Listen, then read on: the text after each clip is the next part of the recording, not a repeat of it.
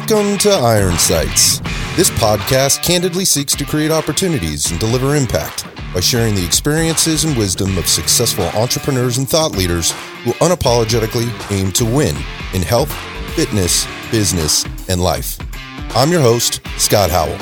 Welcome to Old School Meets New School, tradition meets innovation, and imperfection meets excellence. Thanks for listening and enjoy the show. Welcome back to Iron Sights Podcast. I'm here with Joan Orban. Joan, welcome to the show. Thank you. It's great to be here. I'm so excited we finally got you here. Yeah.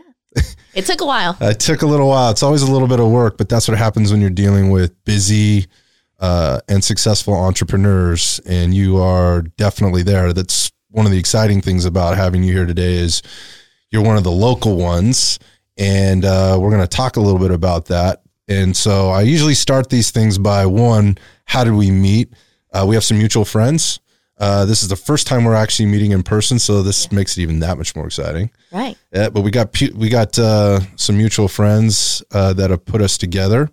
And the second part of this is I always like to give a little bit of a bio. So I'm going to give everybody a little bit about what I know, and then we're going to dig into all the details of that. But basically, you've been in martial arts for the better part of your entire life.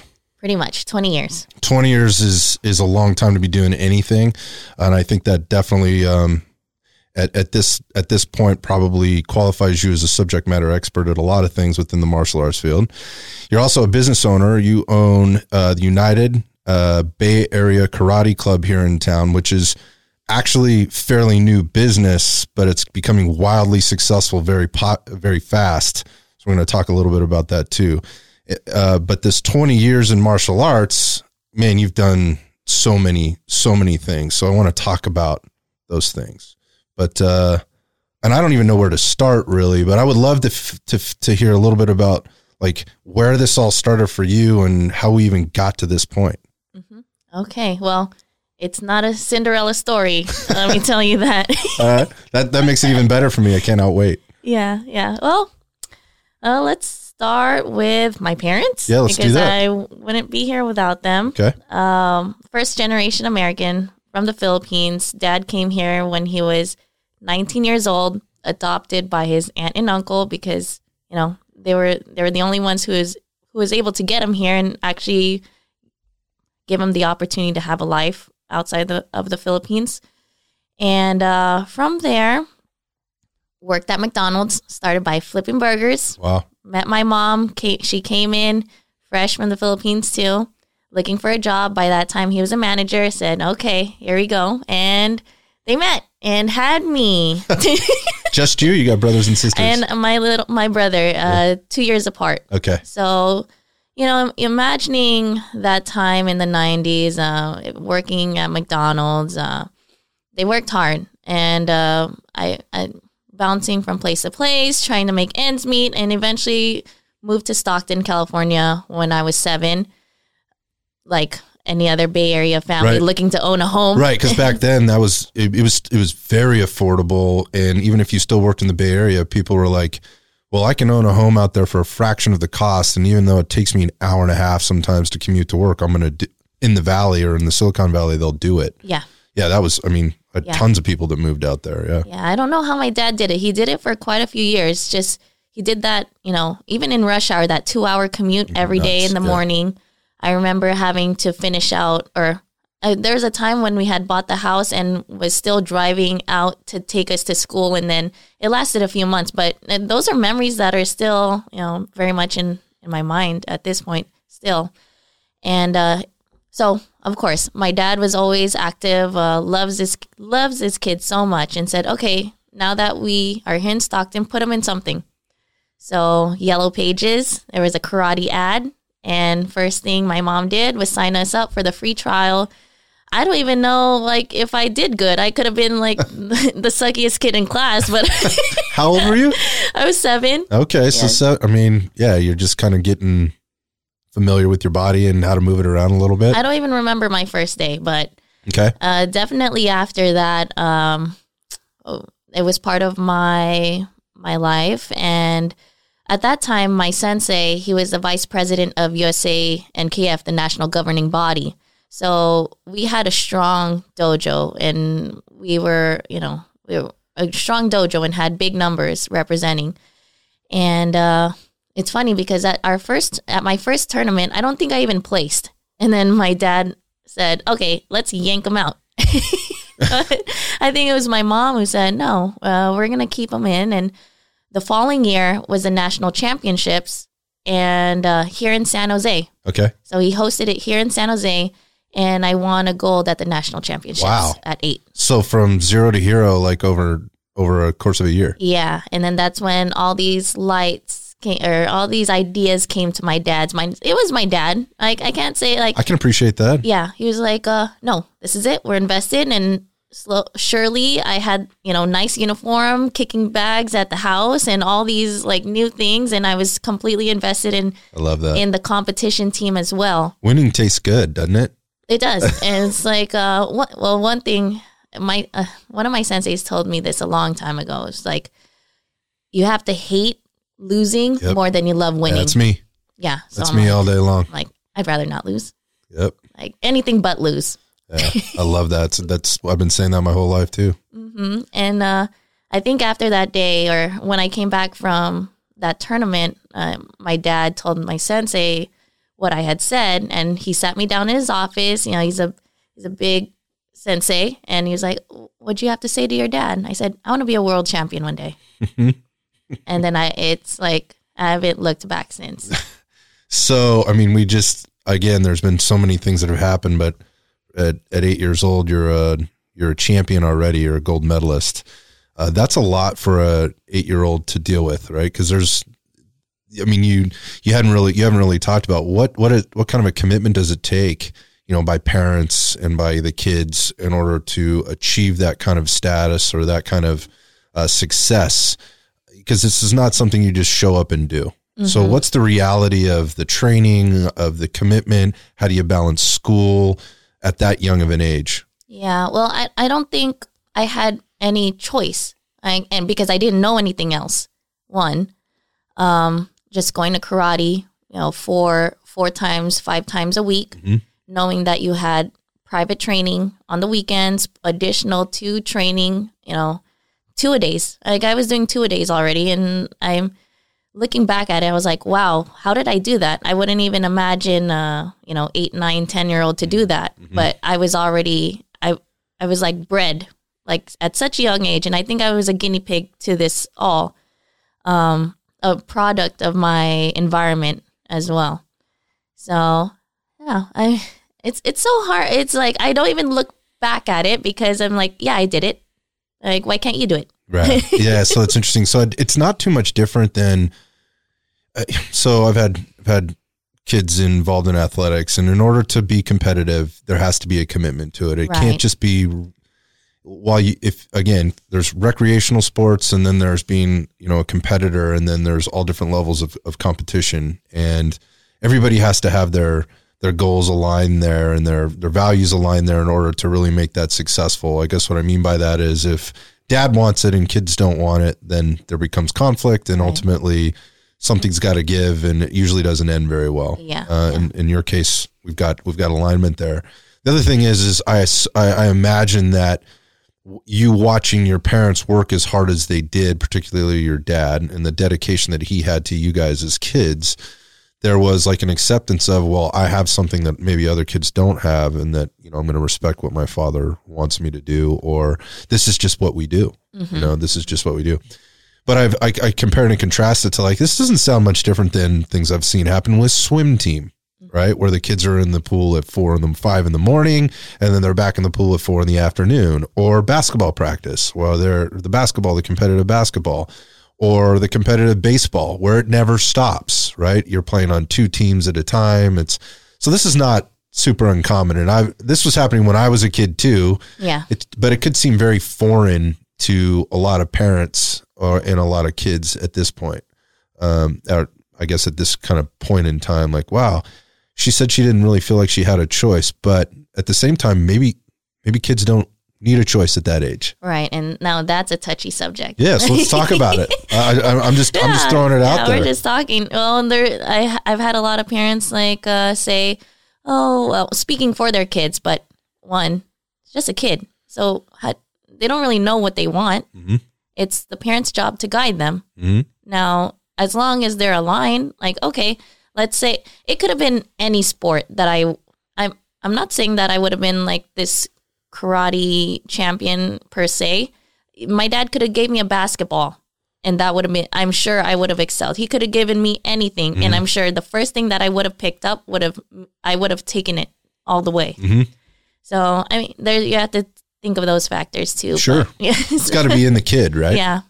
Kid has to have the drive and the want to, and there has to be a reassessment process along the way of, is this the right place for my kid? And they need to have some, part in making those decisions. Who are we really doing this for? Mm-hmm. Okay. So, I think we can get into that maybe a little bit further down the road with you as a coach, right? And as now a business owner and having to deal with that dynamic probably pretty often. Mm-hmm. Okay. So, I mean, doing it as an 8-year-old or doing it in elementary school is one thing, but if you want to be a world champion, if you thought you'd been working hard at that point, I'm sure things had to change. Yeah. And what does that look like? So let's say I'm 8, 9, 10. We're doing a bunch of local, national events. And here I am. What is it? When I was 12, they just opened the national team to the 12, 13-year-olds because before it was only 14 and up, or 14 to 18 years old. So it was that year that they opened it up to 12, and I'm in that category. All right. So I think that summer I was like, okay, this is what I'm doing. So now I was already going to karate at least 6 days out of the week, if not 7. And I just turned it up a notch even more. And I don't know how much more it could have been, but whether it was a 12-year-old running 3 miles a day or was it going to practice 2 times a day, I made the difference. And I made the national team at 12. Mm. So if that, and then I skipped the whole part. But well, let's go back. What did we skip? We skipped, I think it was 2008 when the recession hit. Yeah, it was exactly then. And that was that time. So even before this, I can't say my dad was the only one who was working hard. It was my mom because she was the one holding it down and taking the kids to practice, to everything. Okay. So they did their job, both of them. It's like, I can't discredit my mom. I love my mom. But, moms are the best. They're the best. So, but at that time, recession hit. We were one of those families that were hit hard. Okay. And, I turned into the kid carrying 2 backpacks to school, one with my school books and one with candy. And I'm like selling candy after school and in between classes and during class. So I think, one, I loved to play Monopoly when I was 8. So I understood the value of money early and a lot of other things. All right. How ambitious I was to own everything. You like to have your own stuff, and be in charge. Yeah. So that was a part of me already. But one, it's like, I was always a hustler. Like, I had a full backpack of candy. And by the end of the day, it was gone. I made it. And that essentially funded a lot of my travel. If you could think about the turnaround with candy to travel. Sure. No, I got you. With regard to karate, because these tournaments aren't cheap. Right. Right. These meets cost money. Right. The equipment costs money. Yeah.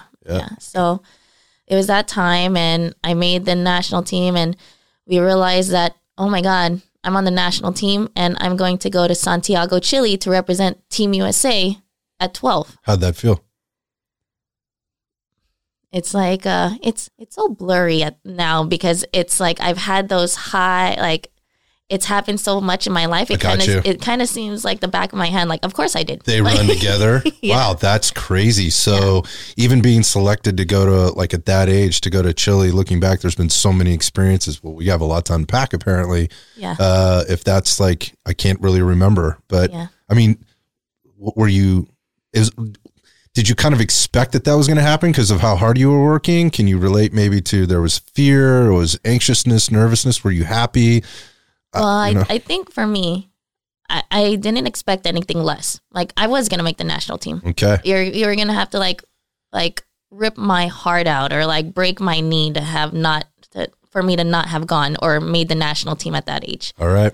So that's a mindset I've had my whole life. Okay. So there's the answer to the question right there, and probably why you don't really remember it that much. At the same time, like, no, this is what I set out to do. So this was kind of the next natural step in the progression. So don't get too high or too low. Just keep moving forward. Right. Right. Yeah. Okay. All right. So there I was. Yep. And we have about a month and a half or 2 months to find a way to have enough money to go there. So it was like, we're at that point, we're Filipino. My mom was just like, Thursday nights, we were like rolling lumpia, making like lunch packs. And like, she would go to work. She worked for Southwest Airlines and would sell lunch boxes to her coworkers. wow. And To make extra money. to make extra money to send me there. To fund this stuff. And it was like, I get there, and 2008, I won. Okay. Continental champion. Wow. At North and South America. So we're only moving up. We're going Yeah. all the way to the top. Yeah. I have a question if we can pause for a second, because so you're doing all this extra work to try to fund it. You're going to practice, or you're training at least 2 times a day, 6 days a week. We're rolling lumpia. We're hustling for extra dollars by selling candy at school. Let's talk about school and academics. How are you doing in school? How is that whole dynamic? Is it balanced?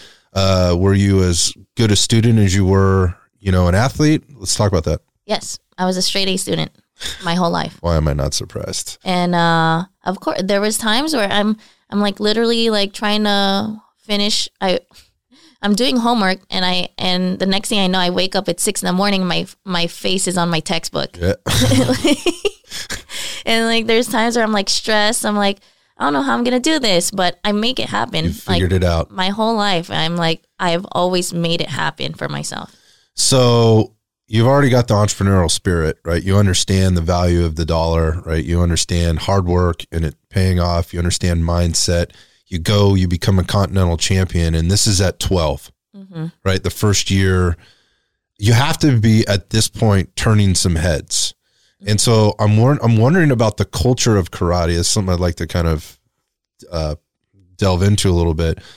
The culture of the sport and where you're fitting in, whether or not you are fitting in. Are there surprises? Are there things that are coming up along the way that are catching you off guard? I mean, you're talking about winning your local or regional tournament, right?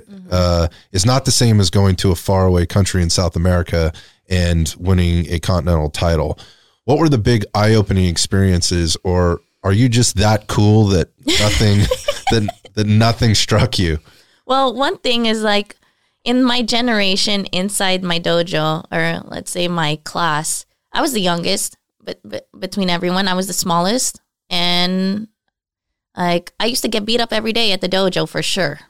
But what that did to me was make me stronger. And when I went to competitions like regional, local, national, I didn't lose because I'd get beat up every day by the big by the guys, the big kids, yeah, the big air quotes kids, yeah. The big boys. Because, like, there was no such thing as holding back. Like, you're a girl. I don't know, early 2000s, just in general. Like, kids are different. Like, I don't care if you're a girl, I'm gonna hit you. Right, right.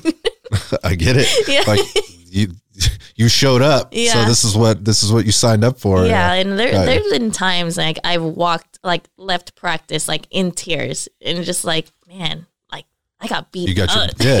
Let's talk about. I mean, was there ever a time in tournament or in competition where you got caught off guard, or somebody beat your ass, and you walked out of there going with maybe questioning your skill, questioning your self-esteem, any of that stuff? It didn't happen in competition, but maybe inside practice and training. I never questioned myself, but the times that I did get hit, I'm like, dang, like he hit me hard. Like I'm talking like UFC getting spinning back kicked by a guy 4 or 5 years older than you, a grown man, and I'm like in fetal position at practice, and it's like no one's like picking you up, no one's crowding around you. Like, are you okay? It's like, get up, dude. There's a lot of lessons in that. There's a lot of lessons. Like, you don't feel as that's probably one of the weakest feelings. Yeah, I've said this before actually on this show. Unless this has happened to you, you will never know how defeating it feels or how scary it is when another human has physically dominated you. Yeah. And I don't think a lot of people, and that's a good thing, I think, but at the same time, I think they're missing something in life. I think it's a good thing that not so many people have experienced this, but those people that have, whether it be in competition or in some traumatic event, outside of competition, will tell you there's no feeling worse than that when you just know. Yeah. Like there's nothing you can do. And it will, my experience will do one of two things.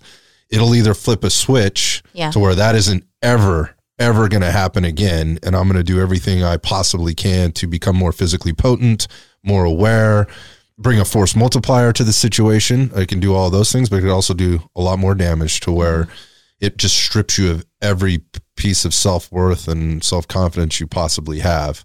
And that's a scary place, I think, for people to be. Yeah. Well, my first concussion was when I was 10. And I was at the US Open in Las Vegas and took a kick to my neck. That's the first time I felt like from this room to pitch black. Wow. Woke up, I'm like looking, like my dad's next to me, like all these referees are standing above me. But I think that was the closest thing to fear that I had coming back from that injury. Mm-hmm. The month coming back, I was just like, I don't know if I'll be able to come all the way back from this. Yeah, like I'm 10 years old and now I've never been worried about getting hit ever. And now I'm in practice hoping that I didn't get hit in the head. Right. Again. Yeah. Yeah. Because there's a whole, obviously, and you're describing that, this may sound obvious. Maybe it isn't to some, but the psychological component can be way, way larger than the physiological component of the recovery process. Mm-hmm. That being in the back of your head, that like it's what I just said, you've been physically dominated somewhere, you've been knocked out. The fear of being knocked out can be completely paralyzing. Yeah. Right. To your mindset. Right. And then obviously to your output or to what it is that you can bring to the table. So that's a lot. And interestingly, I mean, you would expect at some level, if you're in this game long enough, that's going to happen. Mm-hmm. Right? It's going to happen where you're going to get, there's always somebody bigger. There's always somebody stronger. There's always that circumstance. But let's talk about actually that a little bit. So you at 10 years old, you'd already suffered, at least one concussion. Yeah. That you knew about maybe. Yeah. I went to the hospital in an ambulance and everything. So throughout the career, what are maybe some of the other things that you suffered physically from that were tough to overcome, or maybe not so tough to overcome, but were fairly traumatic? Ankle, like my ankle. I mean, it's been all over my social media. Yep. It's like that was a defining moment. The moment that it actually did snap, but it was years before that I knew that it was something's not right. Yeah, something wasn't right, and that way it was one of my weaker points in my body. Knees, bad knees. There's just a lot of karate movement. It's not always a natural movement, and it does tear the body and wear the body down a lot. Joints, a lot of joints. So it's not necessarily upper body. I lie. I've been thrown, and like my shoulder, I have a bad shoulder. Every now and then it gets worked up a bit, but I think I named every part of my body already. Well, you don't stay in the game long enough. It's a contact sport. Yeah. Right. Again, we mentioned a couple of them before, basketball being another one of those contacts, but a lot of people don't think like that. But I bet if you talk to somebody that's been in basketball as long as you've been in karate, they're going to say all the same stuff, my knees, my ankles, my hips, my back, the shoulder. Yeah. And I wasn't a normal girl. Like I was always like one of the boys, like just rough from the beginning. Okay. So I imagine like these injuries or the things that my body has gone through isn't typical, but I was always just like rough and ready to throw my body where it needed to be.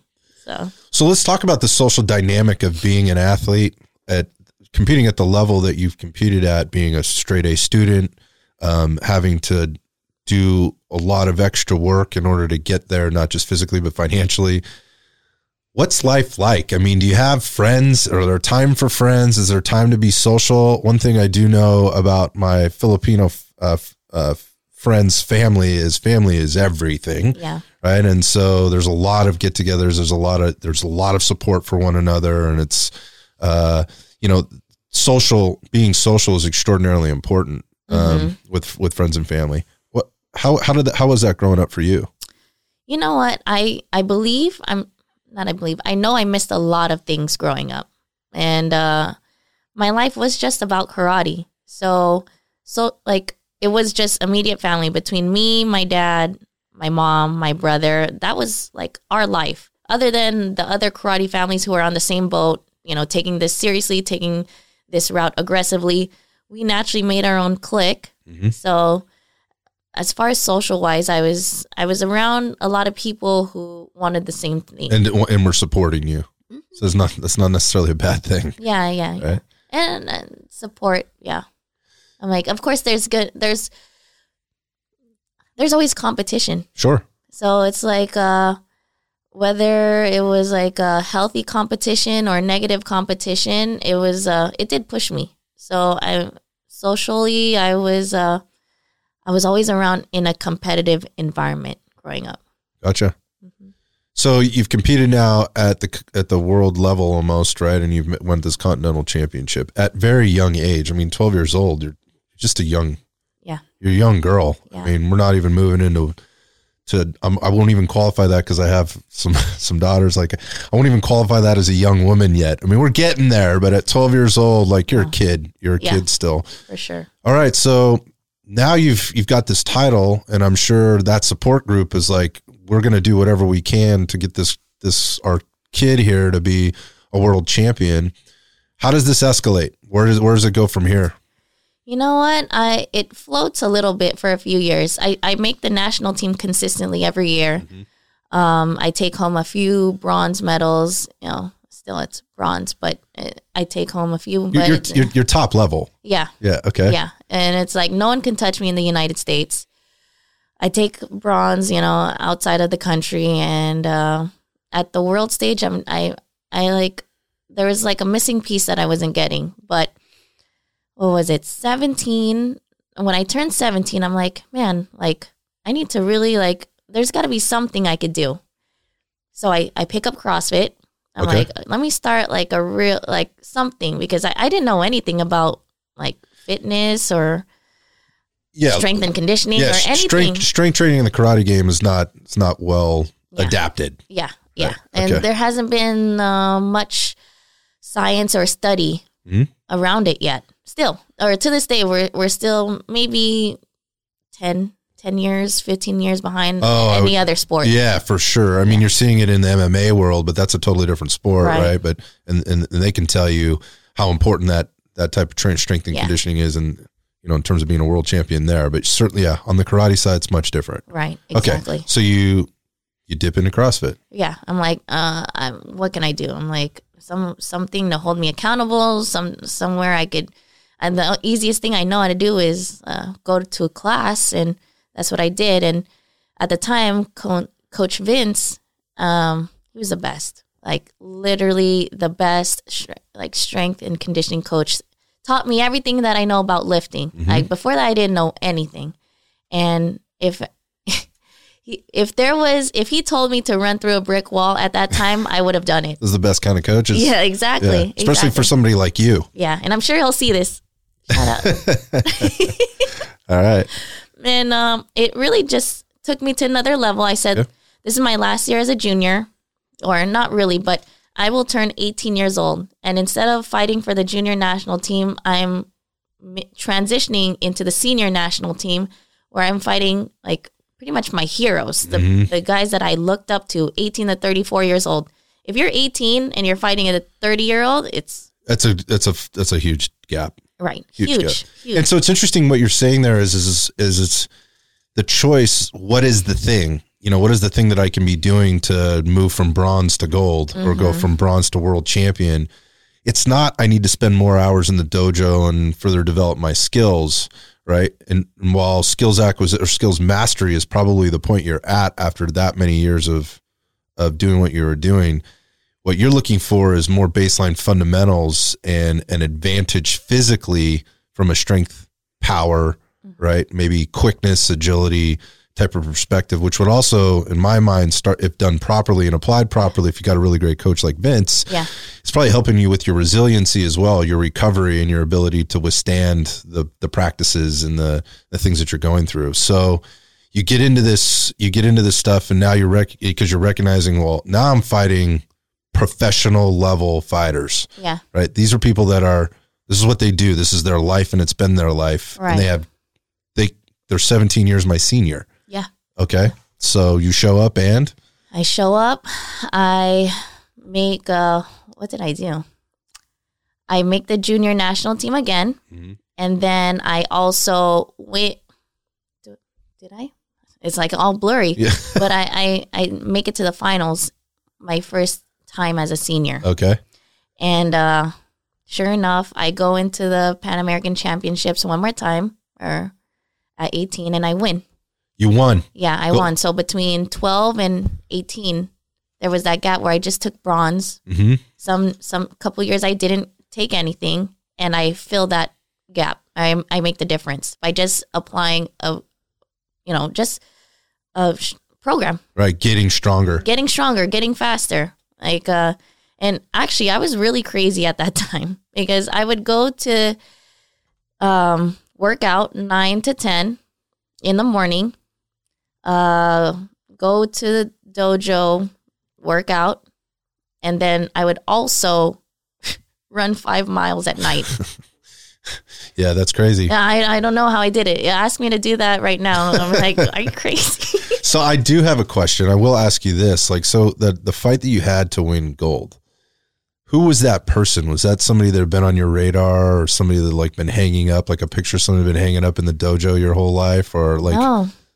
And if that's one thing about me, it's like, well, at least at that time, everything was just like this. I was like, I don't care about anything. I don't care about anyone. I'm just going to go out there and fight. I got you. I love that. Yeah. Yeah. There was no distractions. So it's like whoever they put in front of me is I got a job to do. Yeah. But at a certain point, it changes once you're a professional athlete. And once I understood a different side of the sport, now I was paying attention of who was who in different countries, especially when I started going to the Premier League events, the international events. There's a full league, like an NBA, like karate NBA. So talk about that. Explain that, because I'm not familiar. Yeah. So when I do as much as I did so much my junior career, like beautiful career, and I had trouble transitioning into the senior team, and at 21. You mean like from the social dynamic perspective, or from your karate with the karate skills? Okay, with the gotcha. Karate skills. So now, like skills, I kind of plateaued at that time. So now I was trying to search for how can I pick up my game. I've already gone to the Pan Am Games at 19 years old, and that's like so it's not lack of experience. There is a lack of experience, but between North and South America, I was fine. But now I was stepping into a realm of Europe, Asia, Africa. Different game. Like completely different game. And I was like, I knew this, and I was trying to figure out what I needed to do, or like, how am I going to be competitive in the world stage, really? Because even between 12 and 20, I was still going to the world championships, and I was not placing. Mm-hmm. But between North and South America, I was number 1. Yeah. So it's like, clearly there's a gap to fill there. Yeah. And what are these people doing that I'm not doing? Right. So at 21, I moved to Indonesia. Gotcha. For a year and a half. And then after that, I moved to Kazakhstan, a year and a half, training full-time athlete. No shit. No S word. That's crazy. So, and you're 20 at this point? Now I'm 24. Okay. And between that time of so that would not have happened if I didn't, because in 2016, the 2020 Olympics were announced, and karate was in the Olympics for the first time ever. At that point, yes. At that point. And I had already moved. And I said, oh my God. You'd moved from the United States. Yeah. So being on the U.S. Olympic team was not going to be an option for you? Or if you wanted it to be an option, you were going to need to get back there? No, not at all. It's if I really wanted a chance to just even get to the Olympics, I just needed to take this seriously and find the funding to support me living abroad. Got you. Okay. So what I did was I drafted a letter, and I found all these big organizations and even reached within my own network and put up a GoFundMe, like going towards the 2020 Olympics. I've done this, and that, and I fundraised enough to support my life. Wow. And it doesn't take much because I'm living abroad. It's not like America. It's not like you're living in San Jose, California. Exactly. Like everything costs 10 times as much as it does everywhere else. I spent $20 today. Like, I don't know. It's like the dollar menu is not even $1 anymore. You know. Yeah, exactly. Yeah, the dollar store isn't even the dollar store anymore. Right. Yeah, right. gotcha. So I did it. I found a way, and next thing you know, I'm competing independently because I wasn't on the U.S. team yet. I didn't make it one time or whatever, and now I'm going to Dubai. I'm going to Paris. I'm going to Morocco to compete. Yeah. And try to qualify. So the way that ranking, it's a ranking system. So pretty much top 10 ranked athletes in each weight class will go to the Olympics. That's the easiest way to put it. Okay. It's much more it was much more complex than that, but that's the best way I could put it. So it's not like each country has a team, right? And you just have to qualify like within your country to be on that team, and then you go. Yeah. It's much broader than that. It's definitely broader. So at that point, I didn't even need to be on. There's athletes that weren't even on their national team, but they were going out there kicking butt politically. For political reasons, they didn't make the national team, and you could see how that could happen. Sure. I mean, it's like because there's a certain amount of judging that goes on, right? Yeah. It's like a lot of sports for that matter. Like politics inside the country, like 1,000%. I mean, look at factors. Whether it's ice skating or some other sport where there's a judges panel. Weightlifting was a huge one. I mean that the sport of weightlifting, particularly at the Olympic level, has taken a lot of heat in the last 10 years because of the politics that are involved. People not making the team that was clearly. This person is the best suited representative, but for whatever reason, somebody or a group of people didn't like that person, so they didn't make it for whatever reason.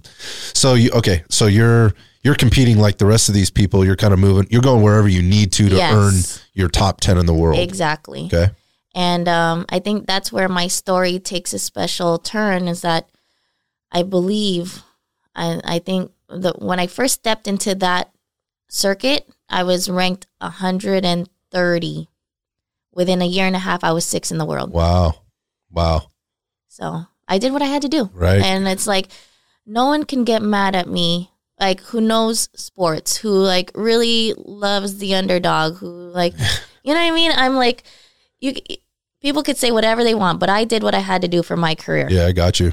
So and you'd been doing that your whole life. So my whole life. This isn't any different. It wasn't any different. And that's really what it is. And, between that and COVID, changing to the Philippine team and opening my dojo, I did what I had to do my whole life. So you ultimately, and then there's some politics involved here. You ultimately go to represent the Philippines on the Philippine team. Got you. And then COVID hits. Yeah. Right. And then everything just turns just messy. Everything's just crazy. And so that's got to leave like a vacuum. What next? Mm-hmm. And that's when the business starts. Yeah. So I'm, how do I even start? Between me getting injured. This was the ankle? Yeah. Okay. The ankle, that put another reason that put me out.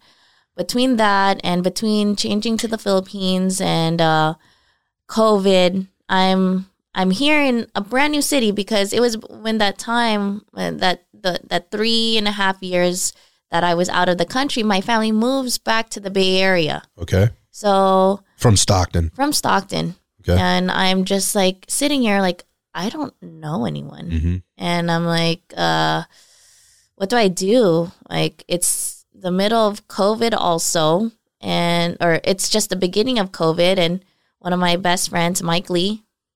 Yeah, we know Mike. Of course, Mike's going to fit into the story somewhere. Mike Lee. Yeah. Right. So Mike Lee, we were chatting, and he was like, "What are you doing?" And I'm like, "I'm just waiting." And he's like, "What are you waiting for?" Waiting for what? Yeah. He's like, I'm like, "You know what? You're right."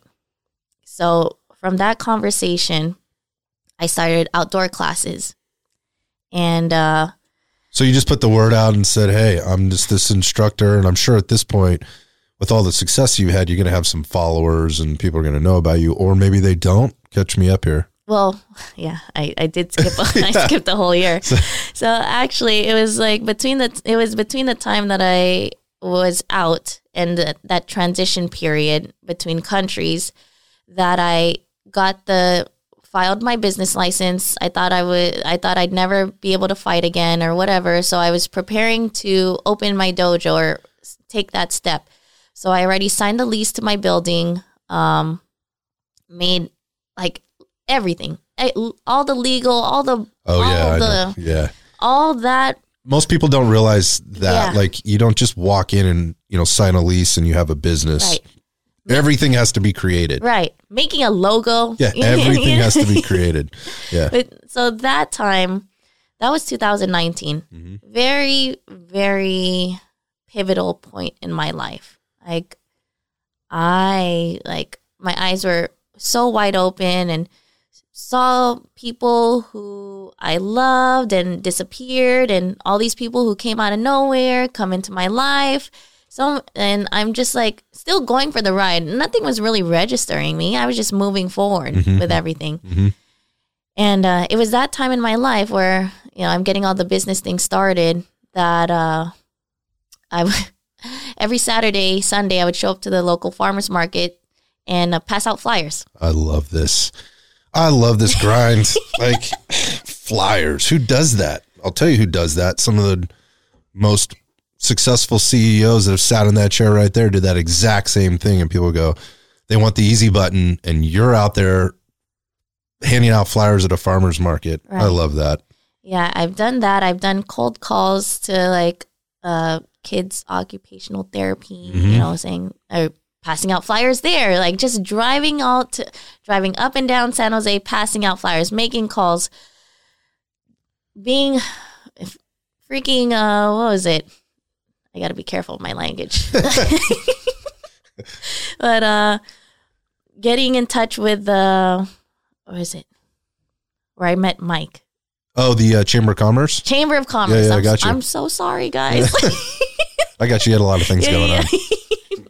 The Chamber, who connected me to him, right? Mm-hmm. So I'm just putting myself out there in San Jose. I don't know anyone. Like, literally, I have one cousin that I was seeing like every few days, but other than that, I was like a stranger to this town. Gotcha. And so between that, I was on the weekends passing out flyers, and I just took this email list that I had created a year before, and now we're in COVID time. Yeah, in anticipation. Yep. Yep. And I said, I have all these emails. Let me just send a mass email right now. Boom, 6. And that was probably between 50 to 100 emails that I had. Okay. And I had a hit for 6. Started classes. Even within the 6, one of them happens to be my sister. Okay. So 5. Hey, you start with what you got. Look, that's how Red Dots got started. Yeah. I mean, it was the same way. It was like you just start emailing and texting and calling everybody you know. You hit them on Facebook. That's what I had at the time. Actually, I didn't have a Facebook until I started the business. One of my business buddies like, dude, you got to have a Facebook. I'm like, I don't want a Facebook. Yeah. If you're going to have a business, you got to have a Facebook. So start a Facebook.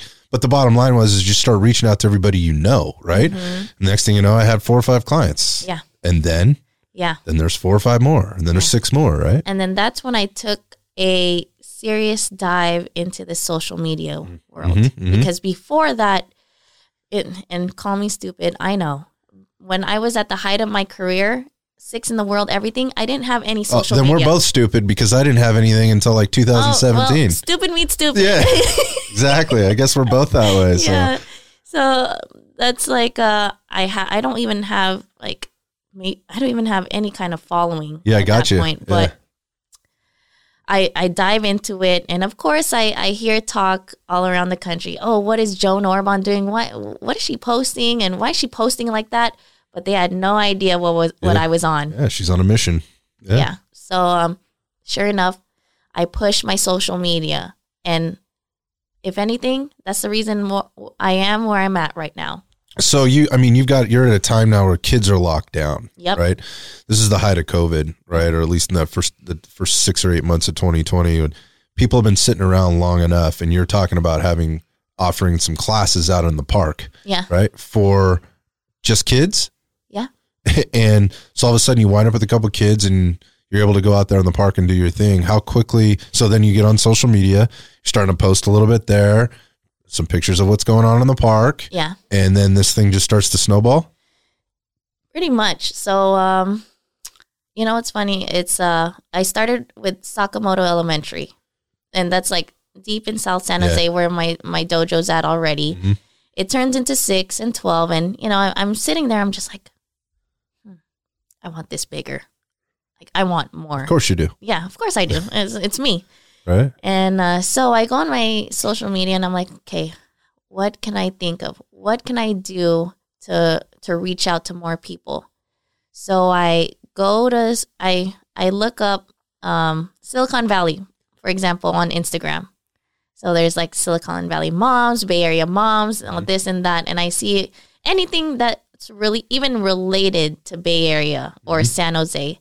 I start sending out messages. Hey, I'm so-and-so. I'm teaching classes for kids. I think you have a great, following for kids. If we could create some kind of partnership.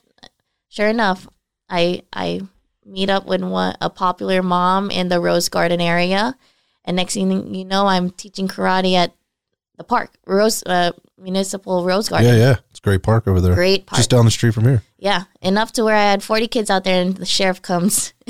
Yeah. So let's time out for a second, because we were trying to do some things here too. This was the ridiculousness of the lockdowns and what they did. So here you are, you're trying to provide a service to the community. You're getting the kids out, you're getting them moving outside. Parents are like, yes, we want this for our kids. You're outside. And then here comes the local law enforcement and city going, you can't do this here. Yeah. Right. And what are the reasons you can't do it here? What were they telling you? Did you apply for a permit? Right. I'm like, what? Like, I'm just in class. Right. I'm just outside. Yeah, these are the things you learn after the fact, right? I'm like, of course. Like, the city wants to make their buck. Fine, right? And they want to cover their ass. They want to make money, and they don't want to help you with any of that. They just want to make it as hard as they can for you, right? Yeah. I've been through all of this. I don't have a lot of nice things to say about the city or the county. But, okay, so the sheriff comes, hems you up. Yeah, and you're like, okay, Joan, you can wrap up class for today, but you have to go through the process. I said, okay, you'll never see me again. So next thing you know, I'm renting the field across the street, Trace Elementary. Yep. So there I go. I started renting the field. And I'd rather rent the field from an elementary school than pay the city at this point. Yeah, man, they were doing all kinds of wrong. I'm just going to take the opportunity and tell a story. First off, the city of San Jose nearly shut Red Dot Fitness down before we even got started here. I spent 6 months, I spent a year trying to make this building happen that we're currently in. I spent almost a year. And because of all the rings and hoops that I was having to jump through with the city, because nobody wanted to be the yes man, nobody could give a straight answer, nobody ever would be accountable to what they had said before or what they were telling me now. It was such a mess that the money part for me fell apart in that amount of time. I mean, I could only keep things going for so long. Well, the building fortunately stayed empty, and the next year I had to get it all back together again. So then I spent 6 months after going through planning, sitting in front of the building department with all the plans, and here's what we want to do. And they said, yes, you do this. You have to get architectural drawings, blah, blah, blah. I came back. We came back and forth. It was 6 months later. And at this point, like, we're trying to get out of our other building and get our business moved. So now I sit in this building, or now I'm sitting in this office, and they're going, well, at this point, it's going to take about 6 months to a year to even get a permit. That's how broken it was at that time. I'm like, I don't have 6 months to a year. Like, well, then you can get in this emergency permit process to then get into basically the office faster. It's going to cost you a little bit more money, but it will expedite things a little bit. So I had to wait another month and a half just to get into that meeting. So I get into this meeting again, after going through this whole process for a year and a half, sit down with the plans that the guy at the building counter had said were okay. You need to bring these to submit. And in this emergency expedited process, what they do is they put you in a room with the guy from building, the people from fire, right? The people from HVAC, electrical, planning, basically everybody's in there. So you can kind of get one answer and you don't get bounced around from desk to desk, which is like, I'll pay whatever to make that process happen, because I can't keep coming back here and dealing with the back and forth. So we're in there, and then immediately the guy from building says, well, this has to go, and this has to be changed, and this isn't up to code, and all these other things. I'm like, what the hell was I sitting out there for 6 months for? Like, the guy could have told me that, and I would have happily changed it, right? It gets better. We're in there about 15 minutes, and then one of the head supervisors from planning comes in, and he goes, time out. He goes, you guys got to stop all this. He goes, your business isn't even, or that building isn't even zoned for you to have that kind of a business in there.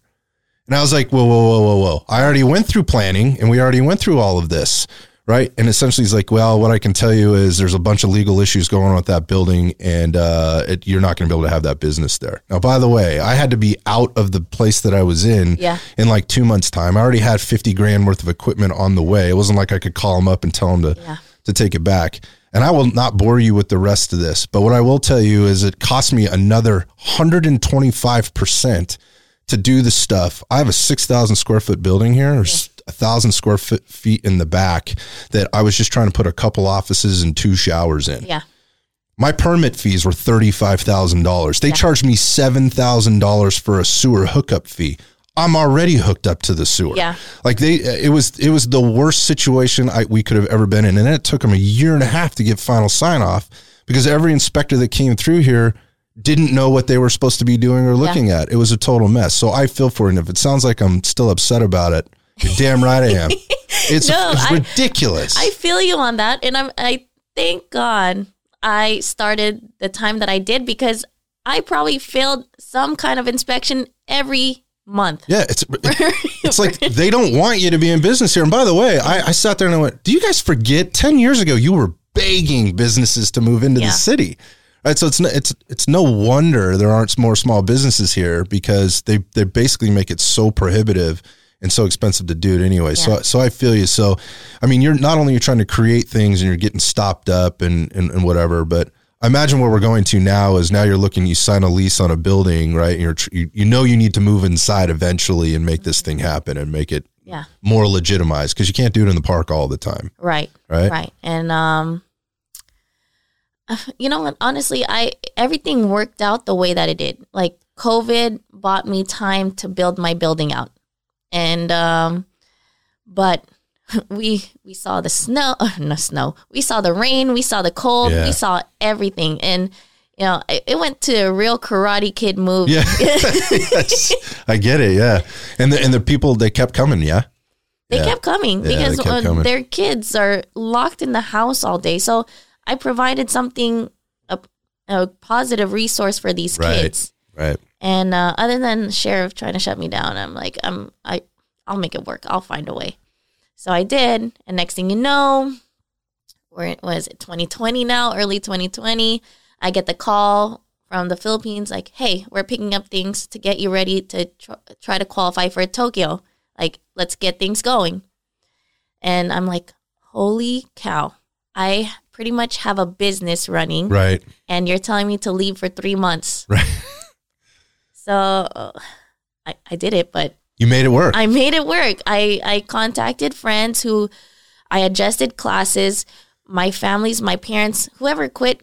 And if anything, I gained students during that time just by promoting their sensei as, possible Olympian. Right.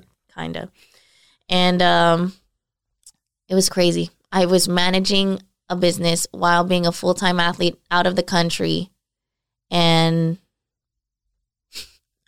I did it. It's like how I just did. I'm literally 12 hours. It's maybe a 12-hour difference, something along those lines.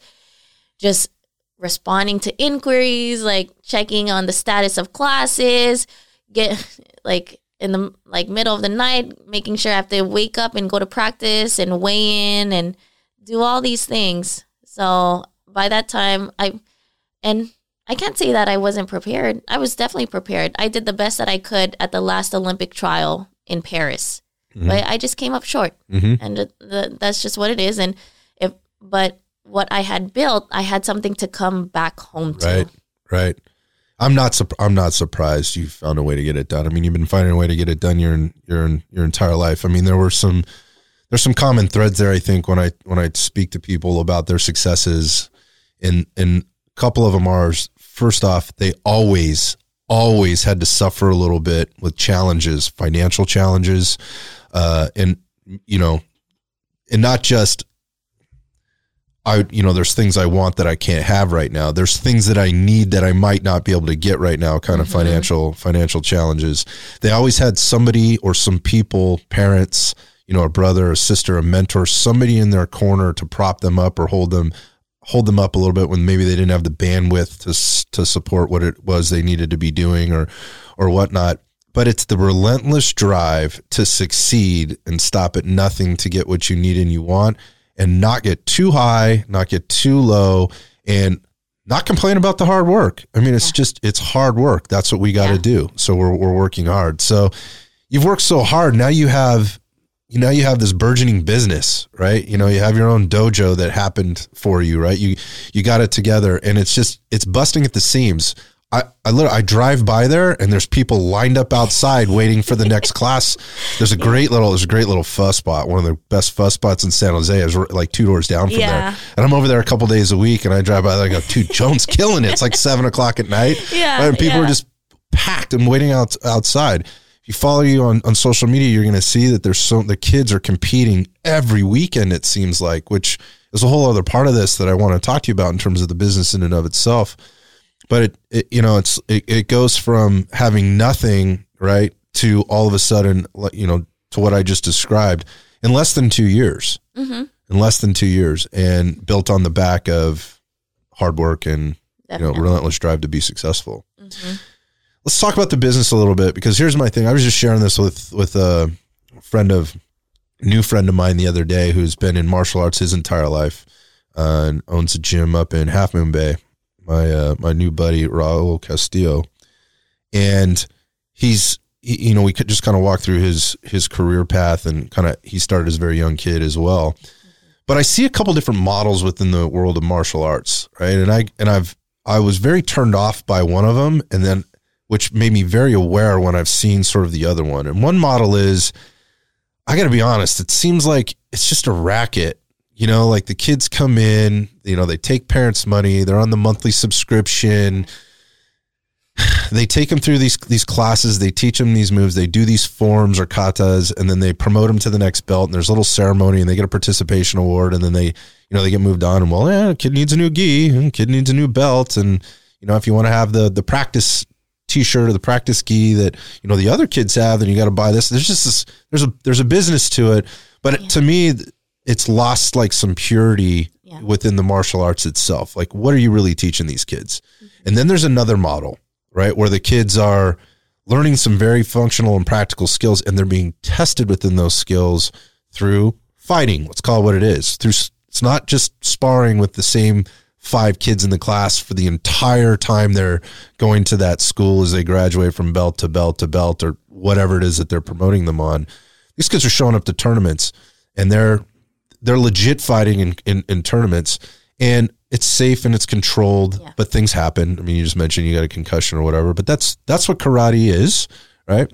And I guess my point of this, the bigger point of this is that I want to bring up is what I see is young women and girls that are going at this 110%. I mean, this shit's impressive. Yeah. It's impressive.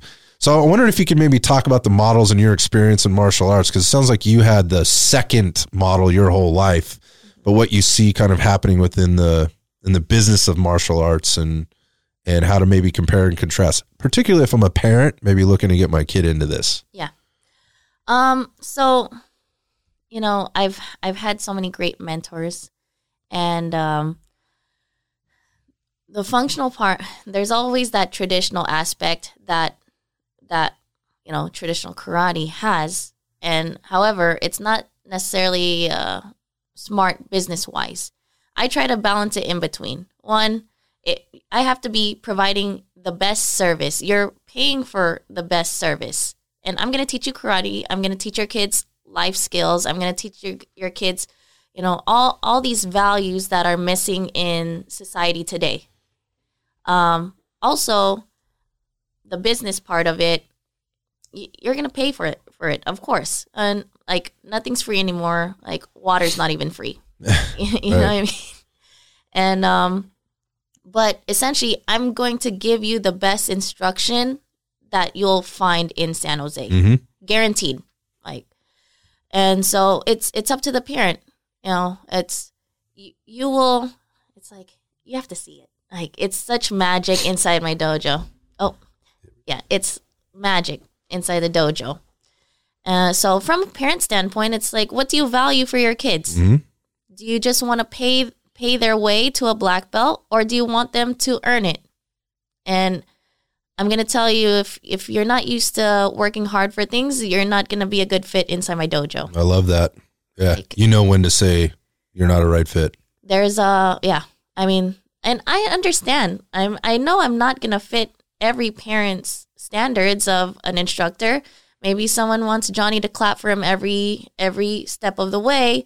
But if Johnny messes up on a step and is talking back to you at home, I'm going to take his belt. And he's going to do 50 push-ups every day in class until his mom tells me that he's a respectful kid again. Actions and consequences. Yeah. So it's nice because I built a system to where I support parents. So it's not fear, it's respect. We have to teach these kids how to respect their parents, because they brought them here.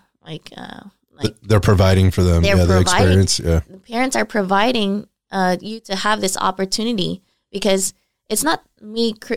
I'm not saying I'm going to build champions. Like, I'm not going to expect you to be a champion like I was.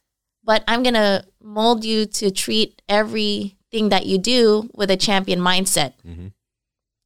So, I mean, if you want to follow or join us, that's the expectations. But one, commitment isn't taught nowadays. Loyalty to or commitment to a goal isn't taught nowadays. Now everything's a drive-through. Like, you want to drive through this, and sorry, this isn't going to work for you. What's happened? Like, how do we get here? No idea.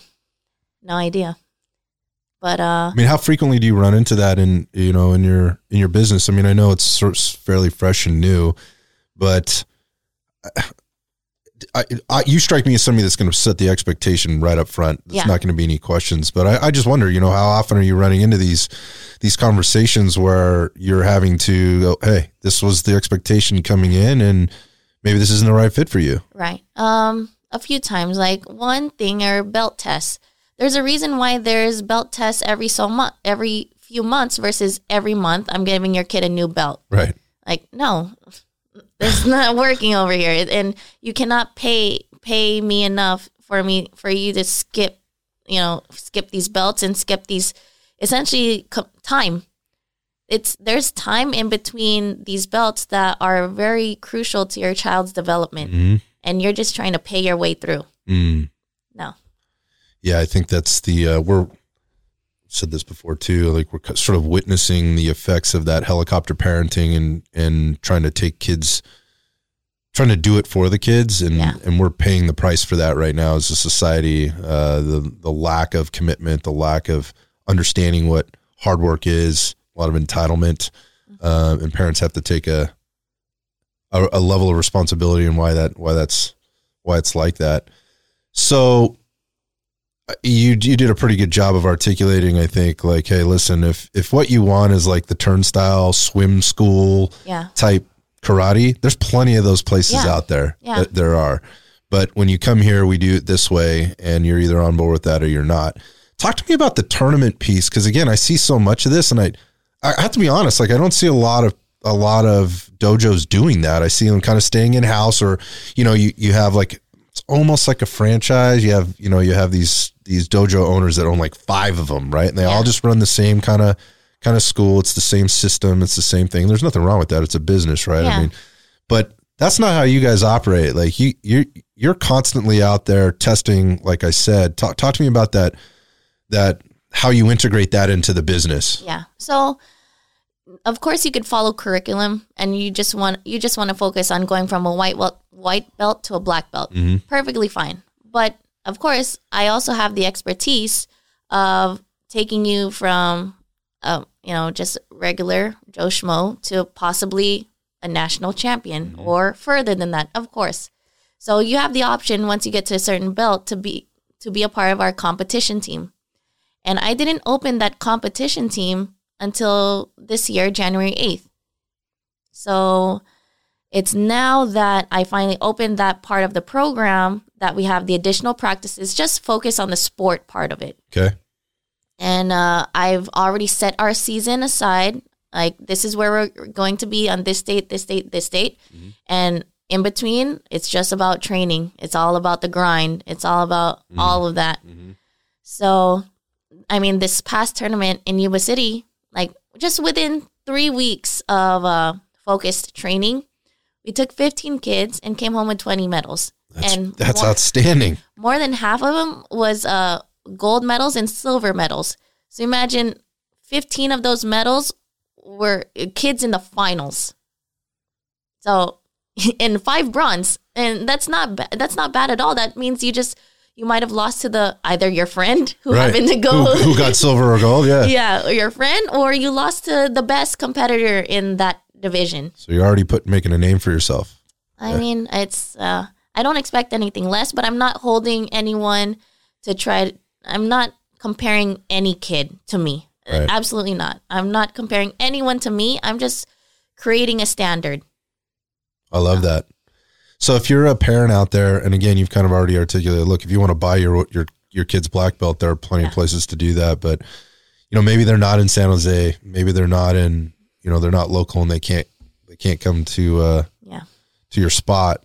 What are suggestions you can give parents, in terms of how to vet their dojo, vet their instructors, their senseis?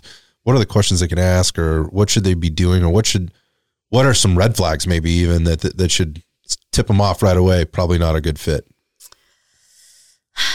One thing is, like, how open-minded is your sensei? Is your sensei willing to reach out and find the right resources for your kid? We're talking about a kid in like the competitive field, right? Mm-hmm. Like, no, Johnny can only train with me and only me, and I only know the right way. Well, Johnny hasn't been winning. Mm.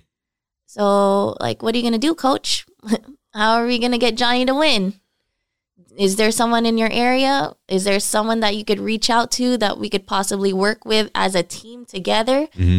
And because you're always going to be our sensei.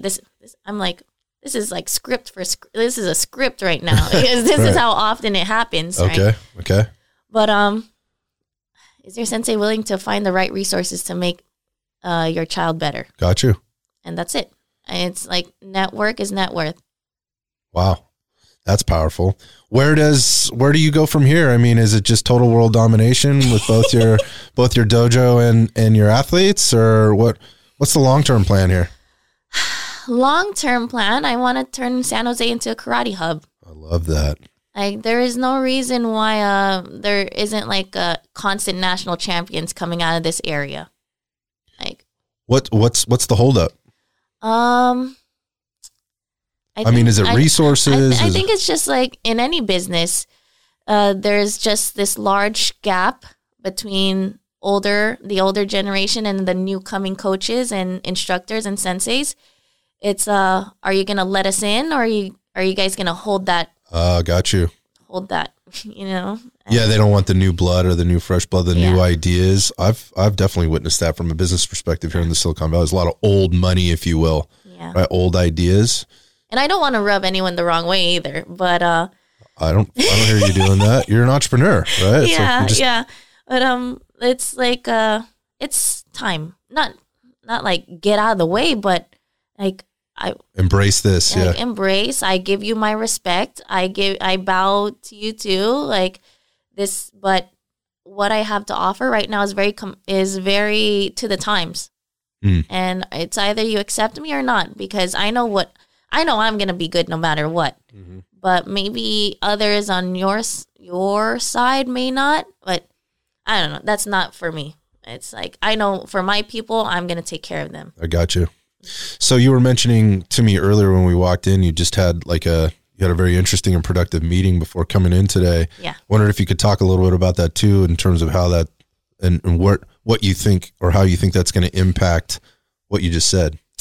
So yes, right now I've become the head coach of the USX team. So that's a U.S. expeditionary team. It's what it is essentially is not the national team per se under the national governing body, but a system of camps that develops youth athletes, a feeding system into USA Karate.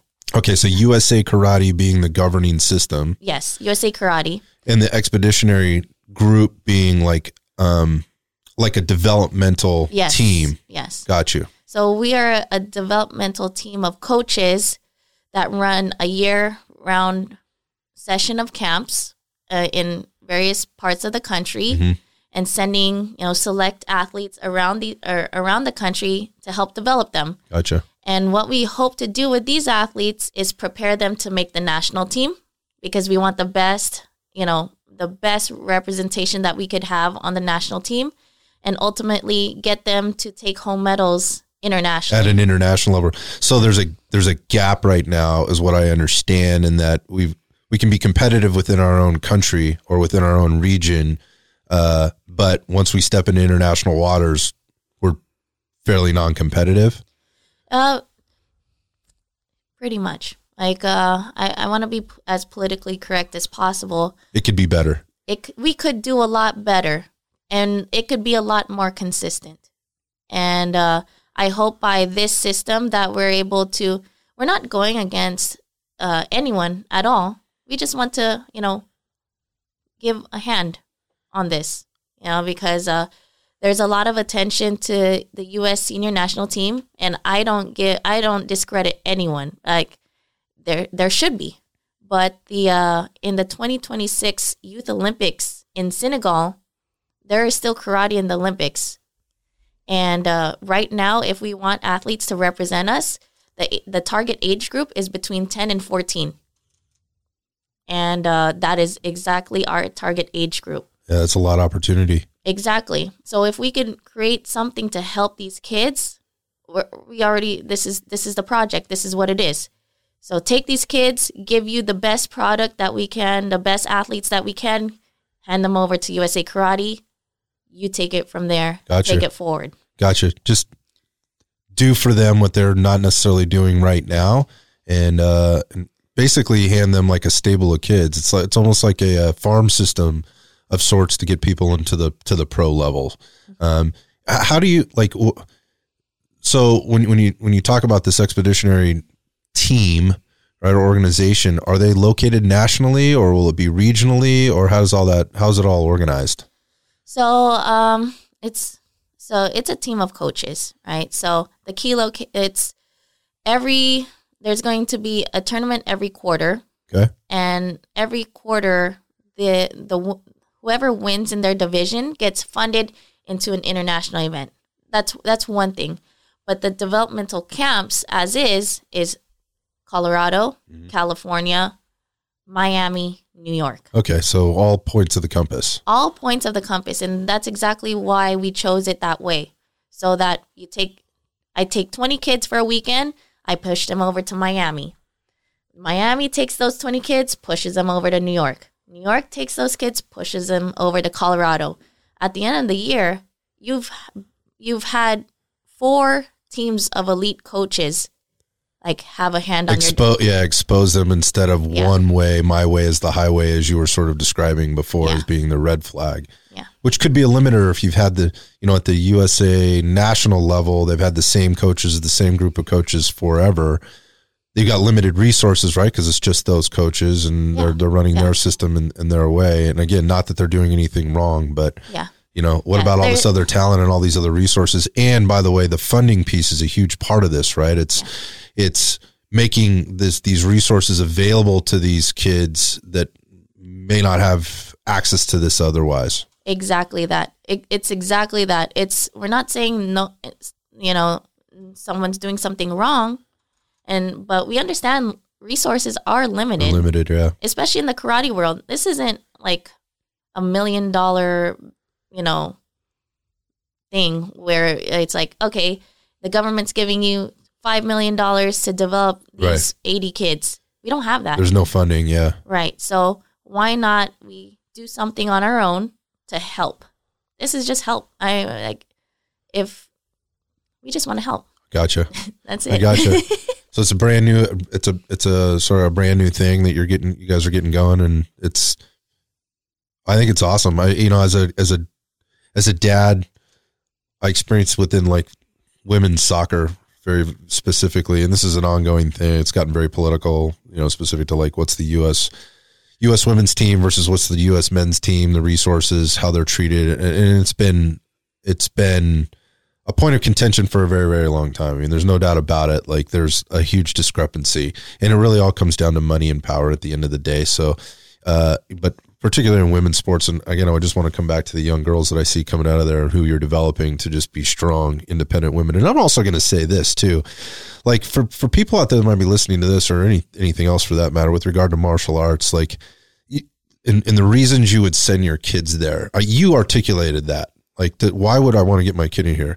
Not so they can learn how to beat somebody up, right? It was like to learn about commitment, to learn about respect, to learn about dedication, to learn about hard work, right? Actions and consequences, all of those things. And I'll take it one step further. And this is not so your kid doesn't get bullied.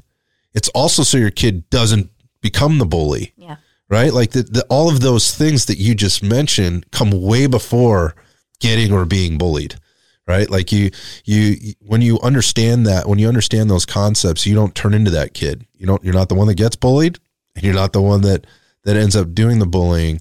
But going back to the female, the young women's side of this thing, I think there is opportunity within this sport where there may not be in a lot of other sports.